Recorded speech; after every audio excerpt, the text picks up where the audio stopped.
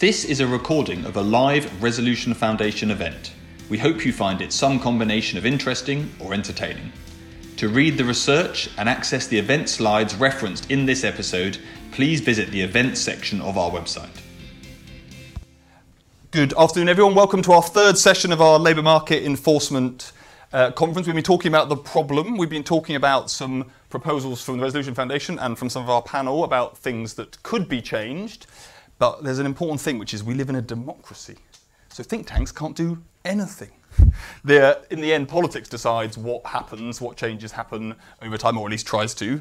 And that's what democracy is doing. So for our last speaker, we're going to hear from Angela Rayner MP, who's the Deputy Leader of the Labour Party, and in particular covers the world of work for the Labour Party, including the title, A Labour Party. So they're kind of interested in that as a topic. At least that's the idea. So Angela's going to give you her reflections on the agenda, the shape of the country as that stands, what a Labour government, if one turns up in 18 months, might do, if it has a majority, will do. And then we're going to have questions and discussion. So as always, go on to Slido, it's hashtag workers' rights, put them in and we'll have that. And we've got about half an hour. And then you get the wine or the beer.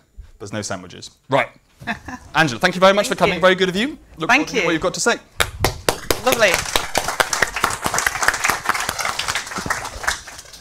Thank you. Well, I'm glad you've not had the wine yet. I know you've had lunch and these chairs look incredibly comfy. And it's a bit like a cinema set, so hopefully you'll all stay with me. Thank you, Torsten, for the invite. I think this is the first time I've ever spoken at one of your events, so thanks for having me. And I must say that some of the swankiest offices I've ever seen. It's really nice. Even the toilets are ones I like to visit more than once. Absolutely. And I can see you've upgraded from Parliament as well, which I'm going to be honest, between the asbestos, the falling debris, the bullies, it feels like a symbol of working conditions after 13 years of Tory rule. And if any civil servants need a discreet conversation, then I am a fully trained union rep. But on a serious note, I used to think that Parliament was stuck in the past, but now I realise it's our entire attitude to work that is. As your report today shows, 1/3 of the lowest paid workers receive less than the minimum wage. Nearly 1 million workers are denied paid holiday, in effect losing out on a staggering £2 billion a year. And 1.8 million of our most vulnerable workers are refused pay slips. People sitting there on a Monday morning waiting for a text to say whether they are working that day. It's like the bad old days where workers went cap in hand for work, not knowing if they get picked for that day. And with the changing nature of work as we see it, more 0-hour contracts, more outsourcing and less oversight, the picture will only get worse. Workers waiting years in the darkness for justice in an employment tribunal, new mothers still breastfeeding as they're herded out. A deceitful emphasis on individuals having to enforce their own rights when those most at risk are of course least likely to report or have the means to do so. Working people not knowing where to turn and where their pay is illegally docked. The government doesn't want to talk about it, but this is real for workers up and down the country. I recently learned of a case of a group of salad pickers in Sussex forced to live in unthinkable conditions. They work all day in icy refrigerators and then go home at night to caravans that are just as cold. But when they complained, they were told to like it or lump it. If they made a fuss, other workers would simply be found to take their places. And when it was reported to the authorities, the response was that they couldn't take action to intervene. Be in no doubt, this benefits none of us. Just look around. We have ended up with no salad on our supermarket shelves and working people lacking the money to spend in our economy. The UK desperately needs a new approach to protect workers. We desperately need to make sure that our employment laws are binding, and we desperately need to stop expecting individuals to enforce their own rights. For me, it all starts by recognising that having strong and fair protections is crucial to having a strong, fair and healthy economy. The two are interlinked and compatible. I'm saying it everywhere I go now, but boosting incomes, ending the scourge of insecure work and advancing well-being in the workplace won't hurt economic growth. It's a vital ingredient to the marvellous medicine that we've been missing for 13 years. It's how we'll create good jobs across the UK, raising living standards and sharing in the wealth. And it's how we'll drive up productivity too, and we all know where that is at the moment. It will propel innovation and unlock a new age of growth. Good for working people, good for business, and good for our economy. That's my motto. And that's what my new deal for working people will achieve. A future where Britain works for the working people once again. But this is only part of the puzzle, because stronger rights and protections are only worth the paper that they're written on if they're properly enforced. Working people won't just get fair pay, but a decent, meaningful job, self-respect, and to contribute. They want to work to live, not live to work. But I know for a fact that working people in my community in Ashton-under-Lyne in Greater Manchester don't feel protected at work. Neither do the garment workers in Leicester or the agricultural workers in Norfolk. And that's because the government is failing to stamp out wrongdoing in the workplace. We saw what happened with P&O, and to this day, nothing has been done about that scandal. They are failing to get tough on those who abuse the rules by failing to enforce the laws to protect people at work. Those in power just don't get it. After 13 years of Tory economic failure, the cost of living crisis is pushing people to the brink. I was up in Scotland last week, and time again, people spoke about their lost hope. And it was different back in my day, they'd say. Back then, you could have a good job that was well paid and that you could rely on. But today, good work is out of reach for too many. People across the UK aren't just struggling, they're crying for an end to the pain.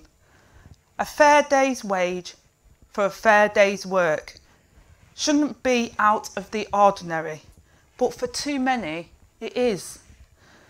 That will stay the case without a sea change in the enforcement of workers' rights nationally. For too long, however, under the Conservative, the UK's enforcement regime has been under-resourced and overstretched, and vulnerable people have been left to stand alone when things went wrong, left to the mercy of a chat box instead of human resources. While the national minimum wage is flouted and poor health and safety leads to mental health, broken limbs or worse. But it's not just workers who the Conservatives have failed. This lawless Wild West of workers' rights leads to a cycle of undercutting that harms good business too. Of course, the employers who flout the rules are in the minority, but the lack of checks and balances is bad for all of us, including employers who treat their workers well and who just want to compete on quality and innovation, rather than a race to the bottom. This is why the next Labour government will turn this Tory failure on its head, learning from where Labour's in power locally, Manchester, Liverpool, Preston and more, where fair work is put at the heart of their public administration. We will make sure that our employment laws are truly in force in every corner of the country, and that deterrence actually deters. We will establish a single enforcement body for workers' rights and protections with real teeth to get the job done, and extensive new powers to inspect workplaces and civil proceedings. Legislating for it within our first 100 days of entering office, unlike the Tories who have promised year upon years with no sign of delivery. We will extend time limits to bring cases to employment tribunals, which I know something that the former Deputy Prime Minister might not like, and get tough on those who fail to comply with tribunal orders. We will build on the government's naming and shaming for employers who fail to pay the national minimum wage, with a similar scheme to encourage businesses to check their supply chains as well for modern slavery breaches. We will learn from trade unions leading the way in maintaining healthy and safe workplaces, and we will enable workers to bring grievances to ACAS collectively, meaning that from minimum wage infringements to cases of sexual assault, and these workers will be able to stand against abuse together. When we say that Labour will be a mission-driven government that confronts long-term issues head-on, this is what we mean. When we say that we are the party that is on working people's sides, this is what we mean. And when we say the next Labour government has the ambitious plan for a future of work where all workers are treated with respect and enjoy security and thrive, this is what we mean. For too long, the enforcement of workers' rights has been seen as an afterthought, something that is nice to have rather than an essential component of a healthy workplace. And in the Tories' race to the bottom, it's workers who are paying the price. But it doesn't have to be like this. A strong, fair and effective enforcement regime is vital to creating good jobs across the UK and raising living standards. The two go hand in hand. So I want to say a big thank you to the Resolution Foundation for shining a light on this issue at an important time, and I hope to continue to work with you on it. Labour has a vision for a world of work that offers workers dignity and respect once more. A world of work that is secure, so more can prosper. A world of work where a job means fair pay and fair conditions that are enforced. And with our new deal for working people, we have a plan to achieve it. We will strengthen workers' rights, we will tackle the Tory scourge of insecure work, and we will make sure people's rights are upheld and not forgotten. Not for the benefit of a few, but for the benefit of us all. And I just want to say in my closing remarks that one of my first jobs that I did was as a manual worker as a home help. I worked in the private sector and then went into local government. And at that time, we went from a group of girls that were considered manual workers, and we were all girls at that time, on casual contracts, they were called in them days. They're now the 0-hour contracts that we know. We went from that to a unionised workplace where we got good pay, a career structure, a minimum qualification of an MVQ level 2, and we were in secure work with paid holidays. Not only was that good for us, who some of those girls had never left school with any qualifications, and suddenly their grown-up children were watching them qualify with foundation degrees at university. We were delivering the best care, and we were keeping people out of hospital, and we were contributing to society. That's the kind of work that we want to deliver again once we're back in government. Thank you.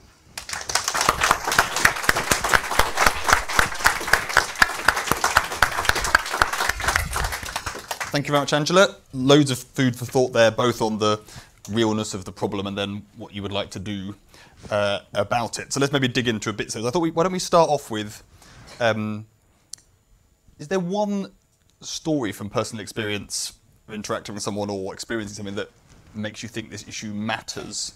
So I'll give you an example. So my answer to that question, well, you have time to think about it, is getting a train back into London once, really early in the morning, I think off a flight. Sitting down, someone coming in the train and sitting down opposite me, a guy holding his sandwiches, whose phone goes as he sits down, the doors close on the train, and I can only hear his side of the conversation, obviously, but he's basically being told, don't bother coming in today, there's no work, basically. And he's saying, I've already dealt with childcare and I've already bought my sandwiches, and I'm paid for the train fare, so I've already paid out in 3 ways, I'm on the way in. And the person's just like, get off the train, the next stop, go back.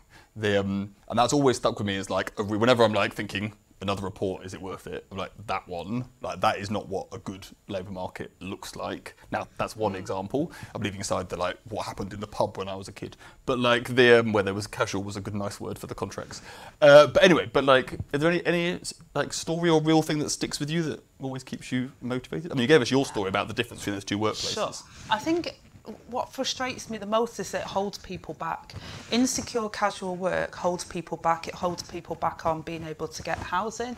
It holds people back on even just basic. My friend who works in hospitality and she's on one of those contracts, she can't even plan if she's going on holiday with the kids in that year. Anything, you know, you're trying to get credit for anything. Everything kind of grinds you down, and every week is a week where you're not quite sure whether or not you're going to be able to afford your bills or not. You don't know what, and it's hard as well. It's hard when you're financing anyway. when you've got a salary and you know what's coming in, it's hard to budget. But if you don't know what you're getting and it's fluctuating every month and every week, that's incredibly hard to, even if you don't get a wage slip, how are you supposed to track what money you even meant to have? You'd have to be, I mean, some of my friends who are in the lowest paid jobs, they have to finance and budget more than I could even dream of doing it. They literally follow every penny and pound, and it's so hard to do that. And that is mentally wearing for you when you've got a million and other jobs to do. So just that level of insecurity is pernicious in everything that you do in your life. It prevents you from having that security, that bedrock to then build on what you want to do and achieve, even on a week-to-week basis, month-to-month. And I think it affects the children as well, because it definitely affects my friends' children. They understand it, they get it, and I worry about that generation as well, of the next generation coming forward, and that feeling of never quite having that security. And it does penetrate every part of a person's life, and this idea that people like being on insecure work, that's untrue. There is a very small group of people that like insecure work, and they can always get it because they're skilled and they know where it's coming from. But majority of people who are on these type of contracts, it is just living purgatory for them. Very good. Politics is about priorities. So if you talk a bit about what they are. First 100 days. All right. Don't give us the answer. I haven't asked you the question yet. The way this goes is question and answer. Sorry. Otherwise, we're going to be here all night. Right. We'll get done too fast. Right. So we're just sorting out the IT. So let's broaden this one out a bit. But the question is basically, we'll come up on the screen here, but if Labour win the next election, what will be the top priorities on workers' rights? You've given us one of them, 100 days.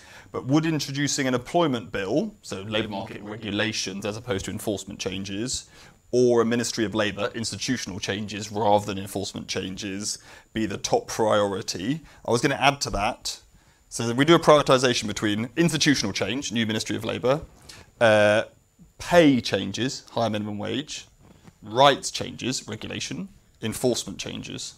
What's our ordering? And you can't just say all of them. Oh, well, it would have to be the two that you said last as my first two, so employment rights and enforcement. I mean, I don't care what vehicle you use, so that one will come last. Right. Institutional change. I've never really... I came from local government, which is like the bedrock of institutions, and I've always seen how I've got round some of those institutions to be the most innovative, if I'm honest. So I don't see as, creating a ministry as the number one priority. The number one priority to me is creating the enforcement and the employment law and the cultural shift that we need to see in the country. And that's why we're going to introduce it in the first 100 days of legislation. It's because this is the number one priority for Labour.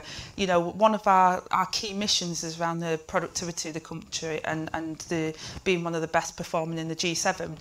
That can't happen if we don't have this employment, enforcement and regulation and terms and conditions and pay and all of those things as part of that. Because at the moment we've got a lopsided economy, and there's people out there that are creating the productivity but are not necessarily being paid for it and are not being able to then spend that in our local economy, and it's very insecure. So for me, number one priority is that first 100 days, getting that legislation, getting that cultural change and getting that enforcement right.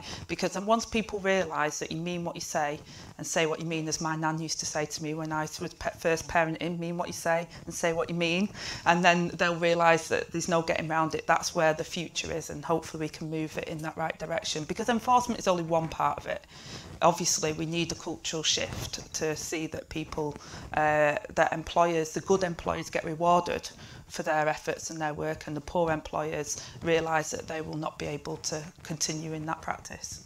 For all the civil servants watching, you could just save them some hassle. So is the plan to get it done in the 100 days? Does that mean you're going to get all the bill written before the election so they don't need to bother? Yeah. Or should they get planned? Who's doing the work here?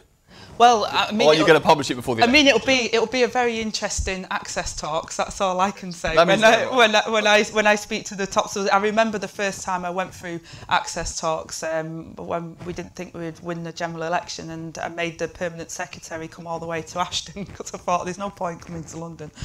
I'm wasting this guy's time, and he was absolutely like, no, we've really got to meet you. This is part of the process. When I was shadow education secretary, and And those talks will be very important talks because we're already starting to develop. We've been working with businesses. This isn't something that I'm foisting on businesses and saying, hey, in fact, some of the stuff like the menopausal policies, when I went to the businesses with it, they said, we've been doing that years. Oh, why are you not looking at this? So I thought, fair play. I thought they'd be hostile. Actually, they were very welcoming of the stuff we've been saying on employment and procurement. So we're working already with trade unions, with business, and we've got a green paper all ready to go. So it's all being done. So they should do some work, but you'll kind of do a lot of the work. They will have a very happy experience of being able to do something good and feel good about that. I promise them. Okay, it will be good is the message, right? Okay. It will be good, and they will be feeling very warm and cuddly and happy about doing something positive. Right. Okay. We're right now. Business. Yes. So, has business's view of enforcement and of minimum standards. So the stereotype of the 90s and the 2000s is, clearly on the minimum wage, business is saying, don't be so stupid. You need employment up. You do that by deregulating the labour market. Lower minimum standards is the route to growth. That's obviously not what you think, but where's business in 2023 versus 1999? Well, like I said, to be honest, they weren't as sceptical as I thought they would be. There were a few things they were a bit concerned about, like rights from day one, single status of worker. They were a bit like, well, how's that going to work? When I told them you can still sack people, but you've got to do it fairly, they were like, okay. You know, it's almost as if I was saying, are we meant to be reassured that that's the key? Well, I mean, as long as I can fire people, that's okay. As long as you do it fairly and for a good reason, then there has always been a method in this country to dismiss a worker. You know, just if they got the rights from day one, it doesn't mean to say you can't dismiss people in a fair way if there is a reason for it. And I think that was people getting their head around that. You know, it's like, oh right, okay.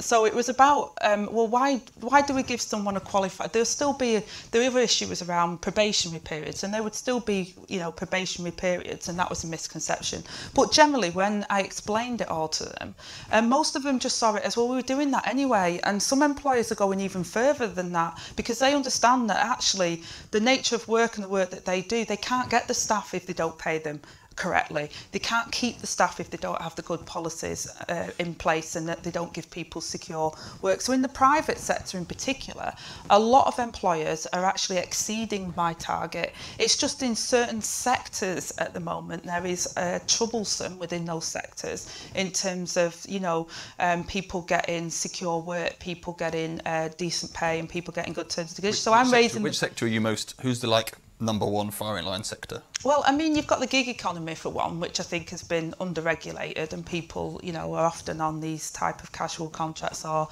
self-employed.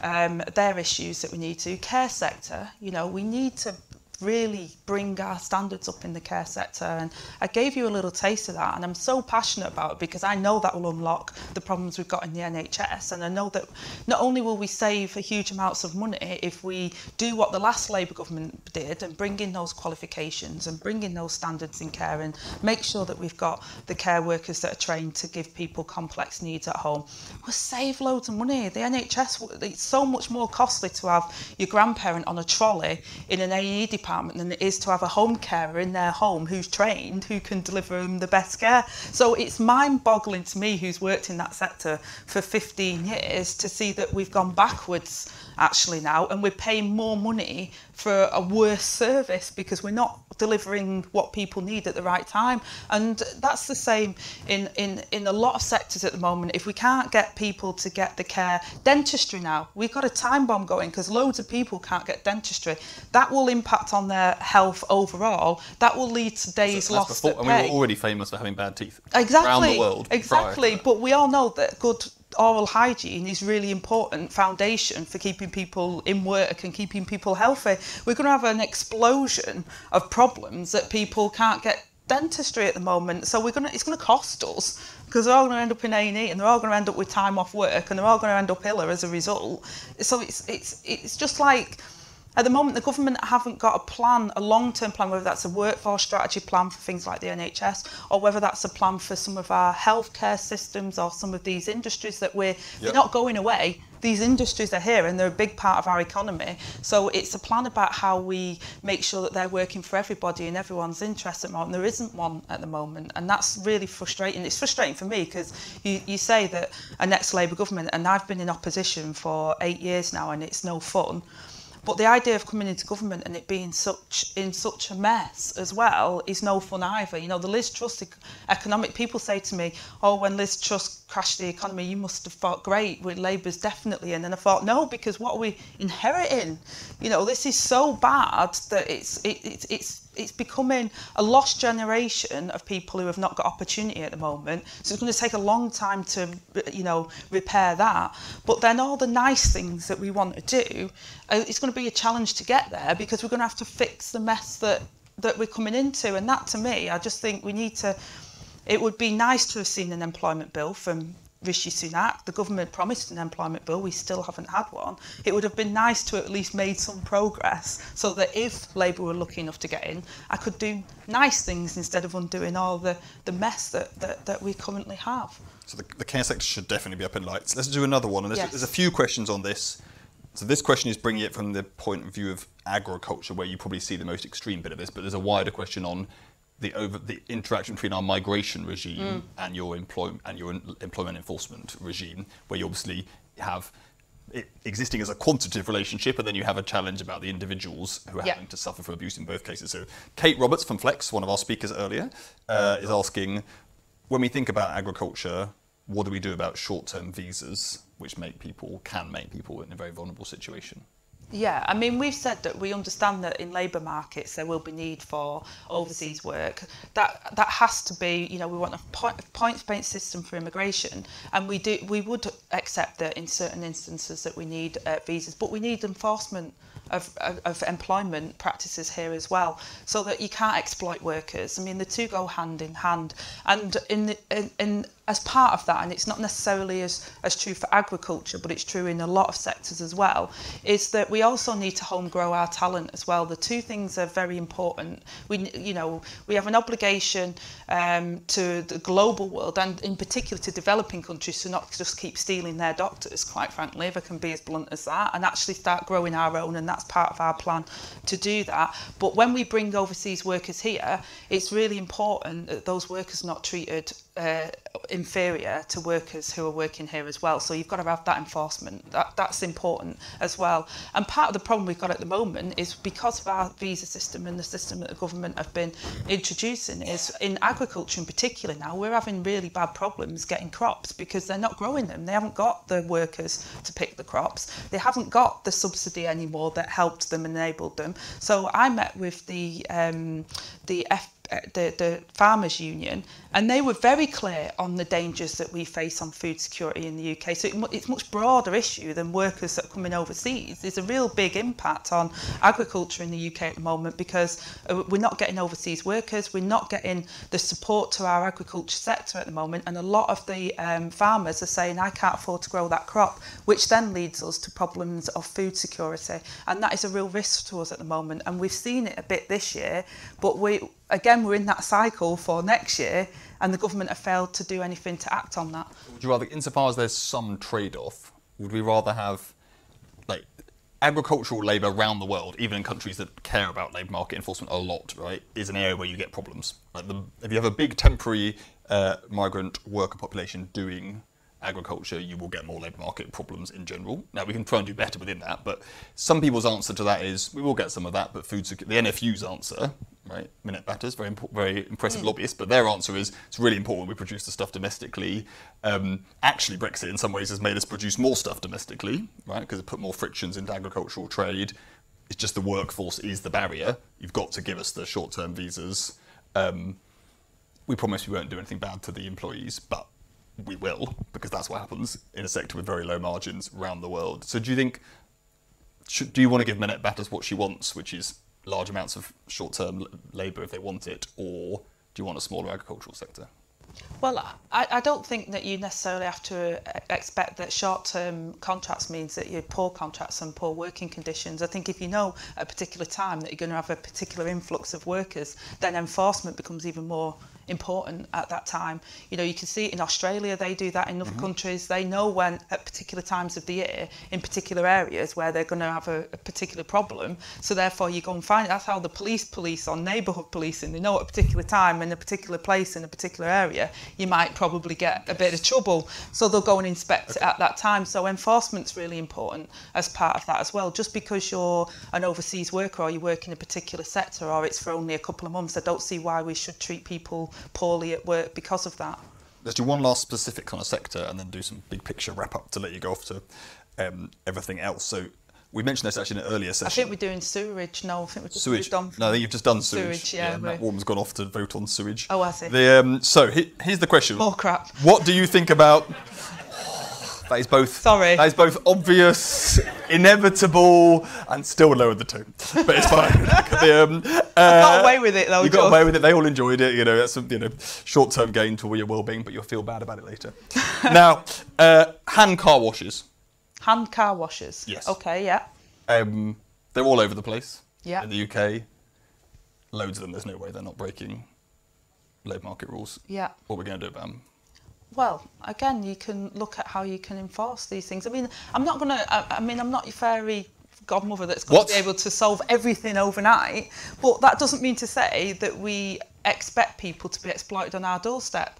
You know, there is people that use car washers, majority of them would be horrified if they thought that people were being exploited when they're giving over the money to do that. So I think... Do you think they don't, people using hand car washers, do you think they don't know that they're paying an amount for that car wash? There's no way. Well, I think they're probably thinking it's cash in hand and the taxman's not getting any of it, but they're probably thinking that those people are earning enough for them to live. And you know, I don't think people are there thinking these people are living in really seriously slavery conditions as they get the car wash, but they probably think these people are not paying the taxman what the taxman's owed from it. If I'm truly honest, that's definitely not that's kind of how I would think the average person going into a car wash thinks, is like they're probably not paying the tax, but they're probably earning a living, and that's good, and I'm helping them earn a living.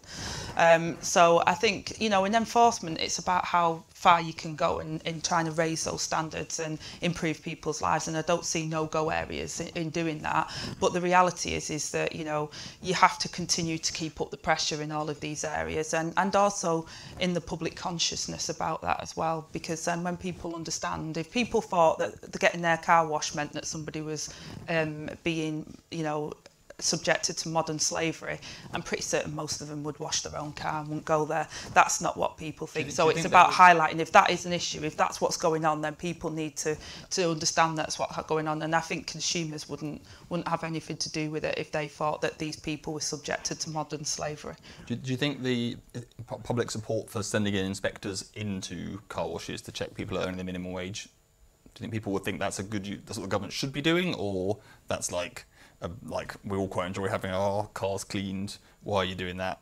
Okay, then maybe they're technically underpaying them, but it's only HMRC losing out, it's not the individuals. Yeah. What do you reckon? I mean, I think, you know, sending people in to see that people are being treated fairly, and that, you know, one of the things that I'm really concerned about as well is health and safety, and this is what I mean about individuals. If that individual in the car wash wants a contract of employment and wants to be treated fairly and is subject to dangerous conditions, at the moment there's pretty not much they can do about it other than putting their head above the parapet and trying to work it out for themselves. And that's why some of what you were saying in your report, but what we've done as part of our New Deal for Working People, is about making sure that collective action can be taken and that we can send people in to look at that, and that the new single enforcement body can bring prosecutions and civil proceedings so that those people are not left in those vulnerable situations as well.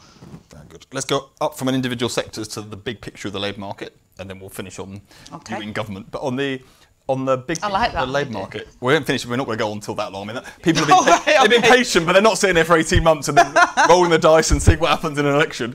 They've all lived through the last 15 years. They're not doing that. Right. So, good news in the labour market. Mm-hmm. So let's just do what's the best thing that has changed in the UK labour market? Because a lot of what we've been talking about is about the bad stuff, right? It's depressing. It's like things going in the wrong direction, or just the levels of the problem being really big. Okay, hand car washes have definitely grown significantly, for example. But what's the best thing to give us a bit of like optimism that we think is on the tide of history is in the right direction? So like, could be job satisfaction generally has held up. It's pretty high overall. It's just been falling amongst low earning workers, which we should really care about, is our view. But overall job satisfaction is not down for the punters, but that could be because of false consciousness or whatever you want. Unemployment risk is definitely down. So you look at the 80s, you look at people's chances of being unemployed, they're much higher. They're like many times higher than today, leave aside the pandemic. But so generally unemployment risk is just far lower. So that kind of insecurity is down, even though the contractual kind of insecurity is up for some kinds of workers. Is that the best thing? Well, the third one I was going to offer is the like slow death of the patriarchy. Definitely, I'm not saying it's fast enough, but the slow death of the patriarchy definitely means that if you look at where the growth in professional work is, we are basically slowly over time, partly because of educational outcomes. The occupational upgrading for women has gone on year after year after year for the last 25 years. It's really quite significant. And low earning men are not. Well, I'm saying, but it's like the tide of history is in that direction. So happy as women. It's not no doubt, but what's the best thing that you don't have to have that one? We've been allowed in the room. Not allowed in the room, or not in some rooms. But anyway, but what's the best thing that's happened? Give us some perk. Okay, well, I think the best thing that's happened, and it's kind of linked to the unemployment one in a perverse way, is because employers are now having to compete more for their employees in majority of sectors. So that means that there is improvement. It's a bit like, the Victorians gave us more sanitation because we were all dying and stuff, so they decided we needed more on a more simplistic way. We're still using that, so yeah, exactly. It's still working. It stood the test of time. But I think employers are taking it upon themselves to improve things. They're not waiting for regulation, because they're realising that if they want to increase productivity, having high turnover of staff, having high levels of sickness and things like that, actually it's not good for them. So HR departments are coming up with the policies. I'm shocked at how much they already do in the good ones. That's what I'm saying. It's a minority where we've got particular spots. I would say majority of employers are actually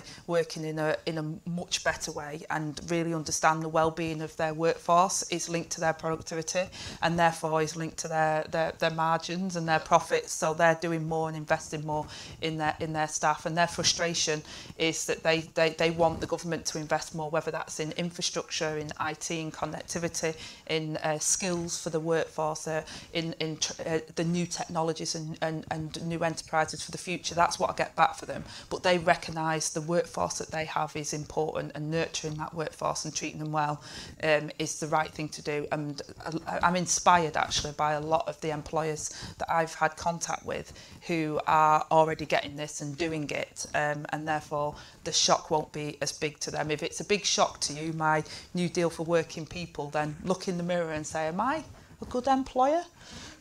Because most good employers do not see it as a shock. So the good news is, some worker shortages driving up standards is what's recently perked you up. I would say that is definitely something that I've seen happening, is worker shortages have meant that people are having to invest more and give more, whether that it might not necessarily be in terms of pay, although that has happened in the private sector, pay has increased, but in things like flexibility for workers, in what I would say like the soft HR elements of what an employer provides to their workforce, they've invested more in that as well. Okay, then last question to wrap us up, because we promised them all a drink upstairs afterwards. I do not want to come between them and their wine. I hope it's a decent wine that you have offered them.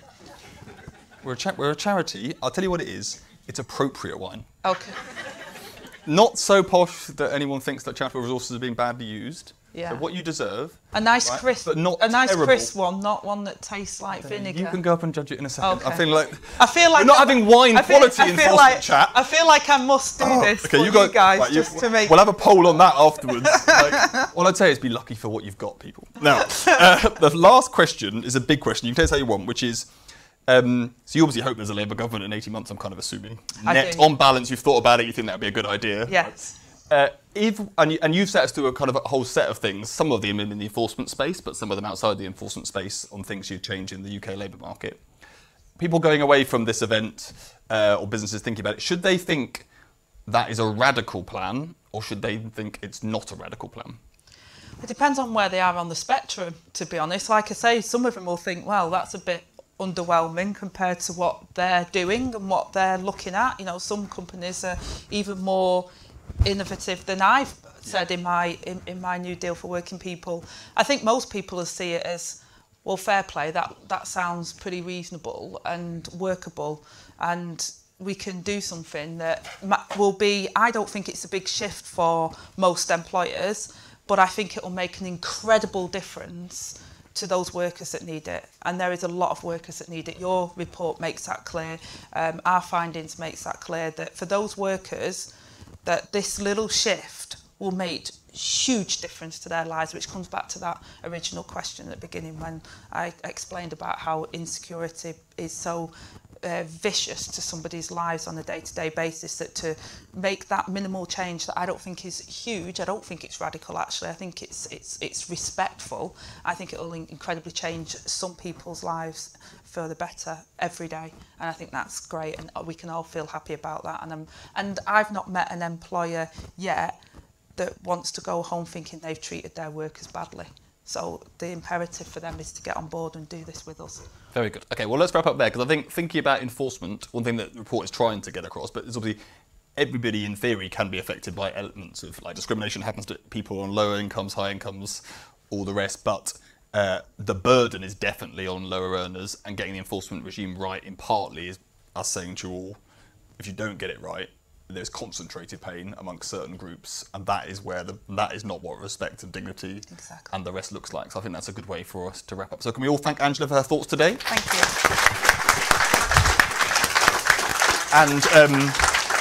And I should thank you all for coming. I can't clap you all, but I'm going to thank you by giving you the appropriately high quality wine that you should get upstairs. And we should also thank all the supporters of this project, Unbound Philanthropy, all of the organisations that contributed to it.